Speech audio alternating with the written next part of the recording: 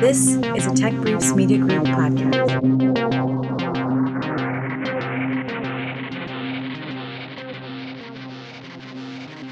NASA Glenn Research Center's Jim Heidmann and Langley Research Center's Jason Welstead have led agency efforts to develop all-electric and hybrid electric designs for large passenger aircraft. In this month's Who's What NASA podcast, the engineers explain how planes can be redesigned and configured using low-carbon propulsion technology. So maybe to start, I'd like to know officially what it means to have a hybrid approach to an aircraft. How is it like a hybrid car, so to speak?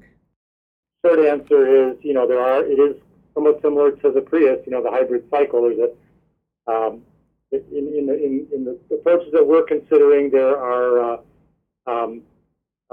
both gas turbine and electric power sources from the powering the vehicle. Mm-hmm. And so there are many ways that you can configure the aircraft to take advantage of both those power sources. So that's kind of what we mean by hybrid, hybrid gas electric propulsion.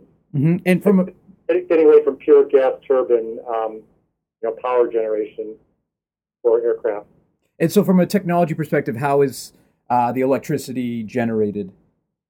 Well, I think in most configurations you have a battery, much as you would in a car, a hybrid car. Mm-hmm. The battery, can then be recharged in different ways, even in flight or on the ground. And you have power distribution systems that can, again, depending on the configuration, can distribute the power, from the gas turbine and from the battery, or it could be a fuel cell, for example, an alternative approach, to the propulsors, which are the fans or fans generally that propel the vehicle through the air. Mm-hmm. And what kinds of redesign is needed to make this possible? There's several. I don't know, Jason, is that something that you'd like to say? Yeah.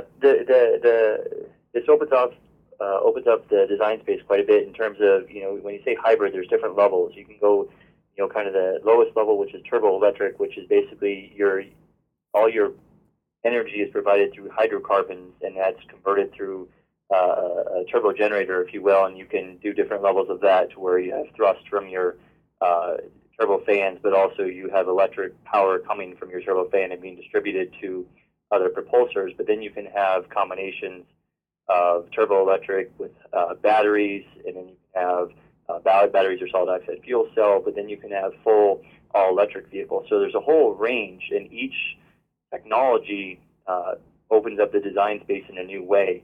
And the key feature of the technology with these hybrids is that the electricity can be sent wherever with minimal losses. Mm-hmm. So you can really get into the corner of design space where you are literally trying to put your propulsors where you have a synergistic benefit with the rest of the concept. You have a very positive propulsion, airframe, aerodynamic benefit, such as boundary layer ingestion. Absolutely. So I think you said it very well. And then I just want to add on one point there is that, traditional gas turbine, turbofan engine, your propulsor, your fan, is, closely coupled to your core or your gas generator where you're burning the fuel. Uh-huh. These concepts allow you to start to decouple the propulsor from the gas generator, from the power generation source, so that you can get very creative, as Jason mentioned, in terms of where you put your propulsors and taking advantage of some of those things that he mentioned. And is there an emphasis now, too, on creating lighter weight materials? Well, that is, so one of the key challenges with these concepts is that, for example, battery technology, current state of the art is such that it's difficult to bring some of these hybrid approaches to larger aircraft, especially due to the weight, of some of the electrical components, the batteries, the motors, et cetera. So there is, in those areas, there is an emphasis on finding higher power to weight, higher energy to weight components. We NASA aren't directly working battery technologies. We're kind of leveraging what's going on with the external community, but we are working on lighter weight approaches to motors and generators and other key electrical components in the aircraft. And then there is always emphasis on lighter weight materials, and that goes well beyond hybrid. That's the 787 is a composite airframe, which is lighter than prior airframes. So that sort of thing is always important for aircraft. And you mentioned that being a challenge. What are some other challenges of making this kind of aircraft work? Well, I would say the first thing in terms of electrical components is that, when you get into these hybrids, you have the losses from the electrical system, the thermal management system, and the weight of those components. A lot of these first look studies were kind of requiring cryogenic cooling systems. Ideally, you would like to avoid those systems. Weight is a challenge because obviously now that's why the technology is more of a challenge perhaps than it is for car, hybrid cars, is that weight becomes a much higher impact factor on performance and the range of the vehicle, and those sorts of things. And then just maturity of the technologies, and Jason touched on thermal management. If you don't get the efficiencies in these components that you anticipate, then you generate a lot of waste heat, which has to then be dissipated and might require heavy heat exchangers. So it's kind of that and the integration of all these technologies into a system. But the system level integration itself is a challenge. And so maybe it's obvious, but why is it so important to have, say, a hybrid plane in this kind of arrangement of the technology? Well, there's a couple, Jason can talk to, but there's a couple of, trains of thought there. Ultimately, if you can get to a point, and this occurs much more easily for small aircraft, but if you can get to a point of all electric where you no longer have the gas turbine, you're no longer burning fuel on the vehicle, then you have the opportunity to reduce carbon impact on the environment because you are using maybe cleaner energy sources for the power ultimately. So one factor is that hybrid systems are kind of for the larger vehicles where all electric may be some ways off. Hybrid is a step in that direction, which is one positive. It gets you closer to that future concept. But the other is that even the hybrid approach itself can reduce energy usage in a vehicle. Depending on the mission requirements of the vehicle, there's this idea of peak shaving where, much like in a hybrid car, you more optimally use the two power sources over the mission to reduce overall energy usage. So that's, even the hybrid itself has energy and carbon advantages, even if you can't get to all electric, say, for a large 737 or larger class vehicle. And I will add to that, we over the years, we've had this slow incremental improvement in performance of these vehicles, the traditional tube and wing vehicles. However, these hybrid architectures could, in the more electric vehicle could provide a step change and a drastic change in vehicle performance by the efficiency of these systems. It also, these electrical components, the distribution of power through electrical means, also enables a fundamental change in the architecture, which will heavily contribute to that step change in fuel burn benefit. Absolutely. That gets into, I kind of missed that point. The pure hybrid, which does, if we think of like a hybrid cycle, maybe this is too detailed, that does not radically change the propulsors, has the benefit I mentioned in terms of the peak shaving. But as Jason mentioned, you get into the ability to decouple and optimize where you put the propulsors and the boundary layer ingestion. Then there's additional benefits to be gained from all of those technologies. So it is really opening up the design space and allowing for a step change in fuel consumption.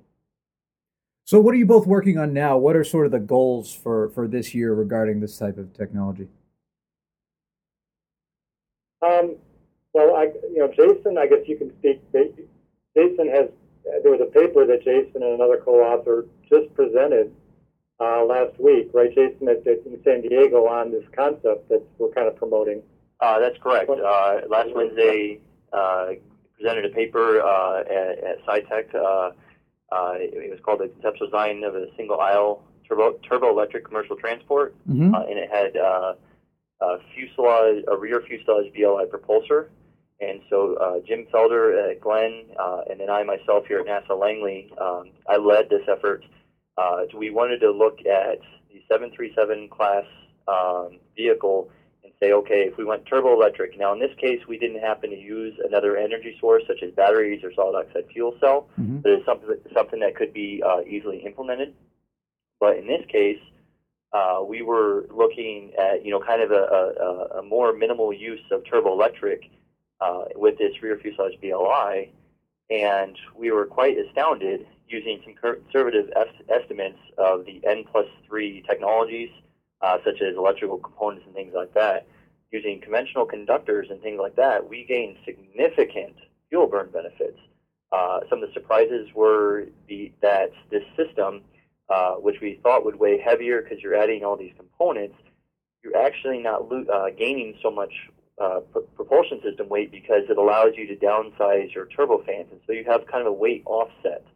And so this kind of this architecture, which is just using turboelectric, so all our energy is coming from hydrocarbon, it's just we're using it more efficiently, is producing a 12% reduction in mission block fuels on a long-range mission, 3,500 nautical mile mission, which is the same as the 737. So that is significant with this more minimalist use of these electrical components in these hybrid electric systems. So kind of it opens the door for possibilities of what these type of systems could do. This is an area where, like lots of our areas, it's a true inter-center collaboration. So, Jason and other folks at Langley, we also work with NASA Armstrong in this area, although a lot of the work is at Glenn. But it's a multi-center collaborative effort. Sure. So what do you think is the big reason or challenge in getting this kind of aircraft off the ground, so to speak, in a mainstream way? Well, from my perspective, the high-level perspective, I think there's the airframers and the propulsion companies are reluctant to do a step change in configuration that might be required until there's a little bit of, until we've done more risk reduction on some of the technologies. And so that's one of the things we're trying to do with our, within our work and with our partners, is try to identify those technology areas where we can buy down the risk on making progress toward these future configurations, and also, demonstrating, as like Jason and Jim's paper pointed out, try to establish the benefit of doing some of these advanced configurations, and also that in that way, increase interest with the industry. We really believe that it's going to require interactions with the industry, the GEs, the Pratt & Whitneys, the Boeings, to try to take these steps toward future vehicles. With the advance in the electrical systems and things like that, that the fundamental way that we design aircraft is really starting to shift. We're having to look at these hybrids. We're looking at all electrics, and that the status quo of how aircraft design has been done is no longer going to be the way forward. These systems are real. They're real. They're going to be coming online. The subject matter experts are truly advancing these technologies to where they are starting to become flight weight ready and have the performance that we need. These are no longer items that are way off in the horizon. I truly believe that they are more near term than previously believed. Absolutely, and what we've been trying to do over the past year or so is identify those nearer term stepping stones toward that, toward some of those future visions. I also wanted to add the point earlier, Billy, you asked about what are some of the things we're working on currently. So beyond beyond sort of the system level, the concept that Jason described, we also have agreements on component technology development that we're working. We also have boundary layer ingestion research going on, which can benefit these concepts, and we also have core engine development activities that can benefit these concepts. So it's really the development of technologies across a broad range and then integrating them that's going to bear the fruit. So just wanted to hit that point home too, that there's no one magic bullet. One silver bullet. It's going to require multiple technology advances in the integration.